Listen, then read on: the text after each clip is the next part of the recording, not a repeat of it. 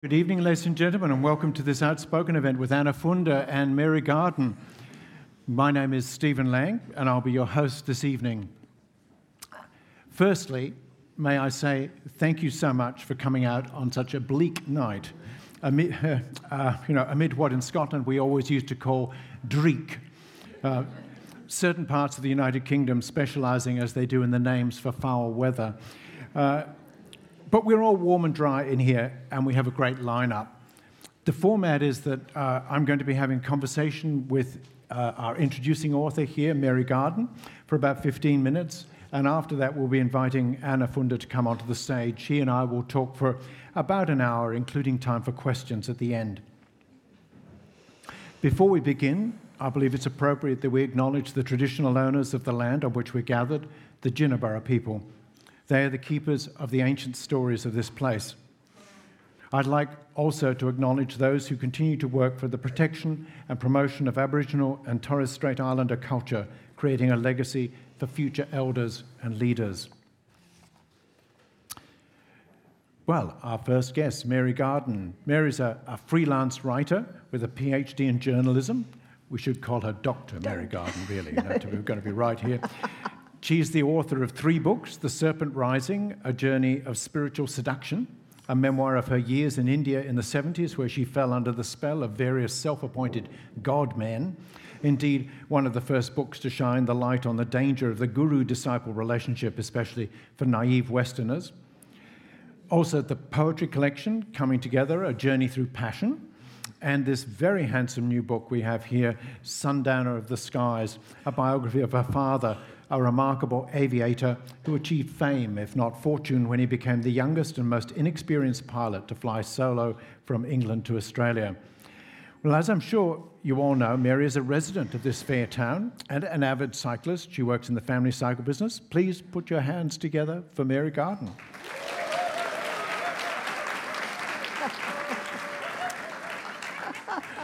So look, firstly, Mary, congratulations on the book. It's been a bit of a journey for you getting this book to this stage, hasn't it? Did you always want to write a biography of your father, Oscar Garden? No, I think I was forced into it in a way. I mean, there was talk about someone writing a book about my father when he was still alive, but then he died in 1997, so we thought, that it's too late. And in 2005, I thought there was very little information available. There were a few newspaper articles, there were some chapters in books, but he left no diaries, no letters. There was just the beginning of the internet. And I thought, and I was just at the beginning of being a freelance journalist, and I thought I might be able to write an article on my father and maybe make some more money than I ever got from him and from my whole life, because he was such a miser, and I did. So I looked at the articles that had been written, and there weren't that many over the years. He did turn his back on the world of aviation in 1947, and I thought all they have done is just tried to cover his whole life. And even though I hadn't done any training to become a freelance journalist, I thought you need to have a focus. So I thought, I think I'll just drill into this flight that he did in 1930. And even though I didn't realise it was that significant, when I really dug into it, I thought, oh my God, this is absolutely amazing. So I did this 4,000-word feature article. It was about the 5th article I'd ever written. And it got published in the centre pages of the Australian Financial Review, which was absolutely amazing. And I got $2,500. It was extraordinary. And during the time when I was putting it together, I contacted Dick Smith because I was trying to track the route that he came on, and he was the very first. There were only, at the time when he left England, there were only 2 aviators that had managed to make that long flight. It was the most hazardous in the world from England they all went to Darwin, so there had been Bert Hinkler and then Amy Johnson in April. And Kingsford Smith had set out on a week before my father, and they were all about breaking records and being the first. But that wasn't my father. He was only just turned 27, and he had just got his solo licence to fly a Gypsy Moth, and and he was born in Scotland, and he thought, I'm not going to waste all that money to get a commercial licence. It would be much cheaper if I bought a second-hand plane and flew it out to Australia. So he actually he didn't have that much money left. He went into the department store Selfridges. I don't know whether some of you will know that. From 1927 to 1936, it actually had an aviation department. And, and he trotted in there, and for £450, he traded in his Chrysler car for £50, and he bought this second-hand plane that had once belonged to the owner, I can't remember what his name is now, Gordon Selfridge, who had actually crashed the plane, so it was, a second-hand repaired plane. And he had very little money left. He hand drew his maps, got a propeller which he strapped on the side, and luckily he had been working in garages, so he had a contact with Vacuum Oil, who actually put petrol down at the various stops that he planned to stop on the way. And he didn't want to tell anyone he was leaving because he only had 38 hours flying experience and 3 months. Whereas Kingsford Smith had, 10 years, or Bert Henkler 15 years. And they all had huge support, lots of financial backing. And my father didn't want to tell anyone he was going because he didn't want to be talked out of it.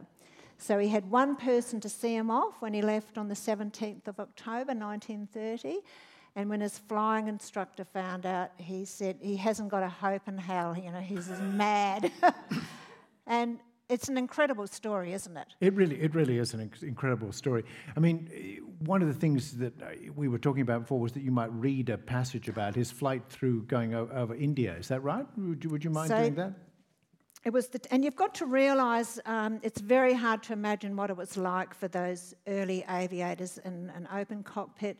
They had no navigation aids. They had a compass. They were exposed to the weather. Many places my father stopped at, there was no one there that could speak English. And there was a time when he had a forced landing, I think it was the fourth day in Syria.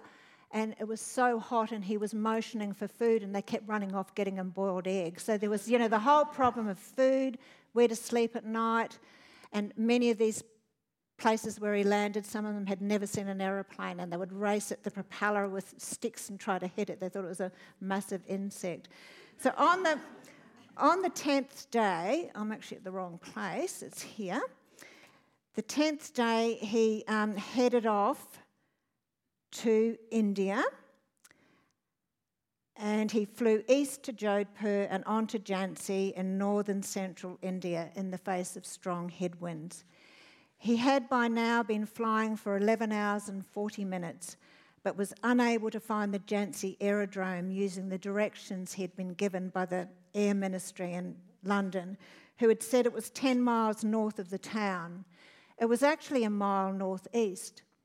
After circling around in near darkness for about half an hour in the hope of signals, he decided to take pot luck and ended up crashing between two trees in a ploughed field.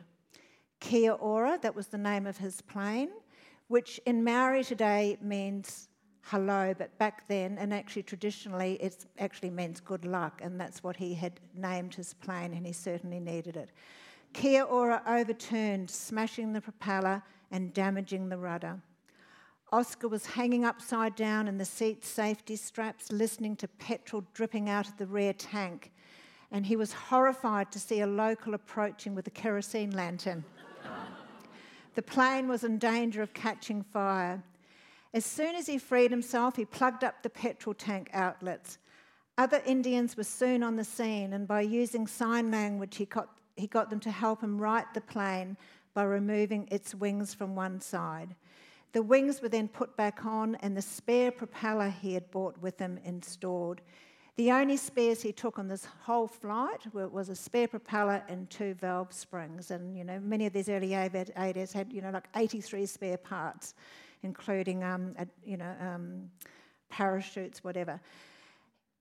He sat under one wing and waited for daylight. Some of the locals sheltered next to him. None of them could speak English. He was hungry and thirsty, but every time he motioned for food or water, they would give him vile, beady cigarettes. He was also cut, bruised, tired and stiff. A couple of his companions must have realised this, as suddenly they rolled him over and gave him a vigorous massage, which he said, despite its roughness, really did me a lot of good. At about 4 a.m. it started to rain heavily. The heavens began to teem. Within a few minutes the ploughed field became a muddy bog and water began rising up the plain. Oscar set out through the mud, at times plunging up to his knees, until he found a relatively dry strip of land about 2 miles away, and it took several hours for about 50 Indian helpers to tow the plane using a stout rope. He claimed about 100 trees that were in the way had to be cut down. I spent 6 years in India during the 1970s and travelled through Jhansi on several occasions, as it is a major intercity hub situated on the main Delhi-Bombay and Delhi-Madras railway lines. If only I had been interested in my father's story then. I could have tracked down some of the Indians who helped him and interviewed them using an interpreter. Some of them would never have seen a plane before at that time. Were they frightened? Was my father's story correct?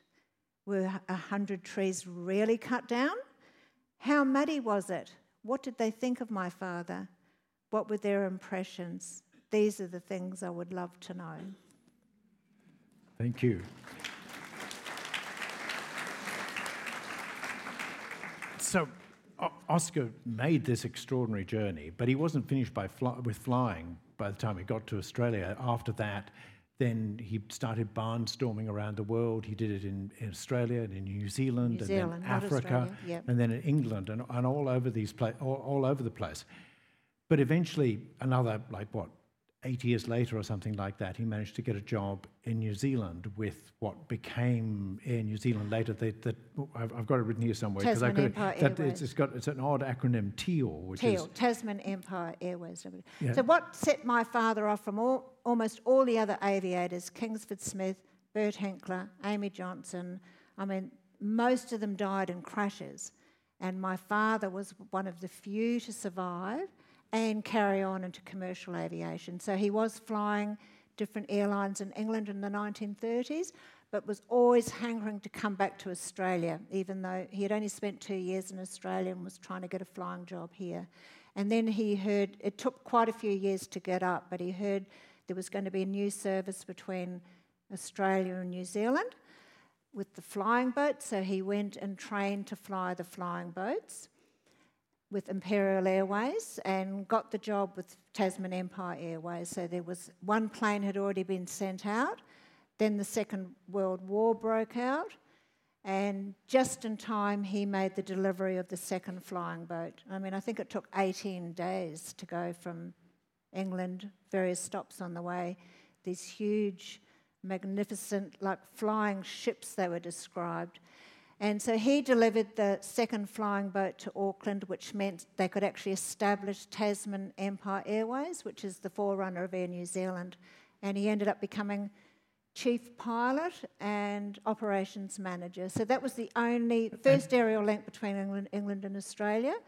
But they flew these huge flying boats, as you say. I think they weighed 22 tons or something like that. They flew them from Rose Bay in Sydney to Auckland and back. But they were flying at about 5,000 feet, between 5,000 and 10,000 feet, which means they were subject to all the weather. Well, they weren't pressurised. So my father would always give the people on board the option, if we can go up high, but it's going to be freezing and it's going to be a quicker trip, or you can go down low and it's going to be colder. And warmer. They always chose to go up, and they'd give them blankets and warm slippers and stuff. But these flights took 9 hours, 9 to 10 hours. And those flying boats weren't really designed to really, cross such a big expanse of water. And they were very, very, very close shaves, my father called them. So, at 1947 he resigned. Air New Zealand paid for me to go over and interview some of these, because when the pilots started coming back from Second World War, my father trained them to fly the flying boats. And Air New Zealand paid for me to go and interview some of these pilots, and I was absolutely amazed. They just sort of worshipped him, and I thought doesn't make sense with the grumpy, mean, miserly father that he became. But you'll have to read the book to find out why he left Teal with a huge grudge. My mother used to call it, he had this huge plank on his shoulder that he took out on us. So it was like his past finally caught up with him. And part of my book was not only to find out why he left, but why he became so bitter, to go back into, because he did a lot of damage to us. He was a very damaged man, and it was like by the time he left Teal, and he was very well known then, he was considered one of the greatest pilots in the world, and he turned his back on aviation and never flew a plane again. And I wanted to unpack it and find out what had happened to him to make him so cold and, so damaged and so cruel. And I wouldn't say it was therapy. I mean, I did a lot of therapy before writing this book, beating my father up in various therapy rooms. But it gave me a huge, deeper understanding of, especially when I uncovered all that stuff that happened to him in Scotland and the family breaking up in early 1900s. It was really, my mother was still alive then, and I was just ringing her up all the time because we'd been told so many mistruths, and I was digging up all this stuff out of the Orkney archives and Scottish archives, and I was ringing Mum up all the time. Oh, Mum, look what I found. It was just so amazing for us. And it helped us understand why he became the man he did. And I felt sort of sorry at the end, because right towards the end of his life, he regretted turning his back on aviation and being forgotten, because through this book and through this research, I discovered he actually was really famous in the 1930s and 40s, and I didn't know that when I was growing up. Like, he never talked to us. He became a tomato grower in Tauranga in New Zealand, and he didn't talk to us about anything. He just used to order us around because we had to work for him. No one else lasted a day working for my father. It was just Mum and us kids. So it was, a real journey of discovery. So quite amazing. And he never. Did you know that your father was an aviator when you grew up? Look, he did have this camphor laurel chest, and we knew we couldn't touch it because it had some of his flying stuff in it. And one of my early memories was a reporter coming up the driveway, and he told him to bugger off. So, we had this vague idea, but my mother and her sister used to downplay it all the time and say, look, it wasn't a big thing, flying from England to Australia. He was only the fourth, He just likes to big note himself. But they didn't know the whole story about how extraordinary that flight was when he was so young, so inexperienced. And as Dick Smith said, all the other aviators actually landed at Darwin, but my father got the ruler out and realised the overwater distance to Wyndham was shorter, so he thought, I'm going to fly into Wyndham. And he turned up at Wyndham and no one was expecting him. And he ended up being the very first person to fly over the heart of Australia, and Dick Smith pointed that out. So really, really amazing journey. And I think one of the reasons why he did survive was he was such a perfectionist. And my mother used to say he grows tomatoes like he, flew a plane to perfection. But, he was such a bastard of a father and a bastard of a husband. So quite sad. And look... And I love tomatoes. And it's a great story. Look, Mary, thank you so much for coming Pleasure. and talk to us. Please put your hands together for Thank Mary you. Garden.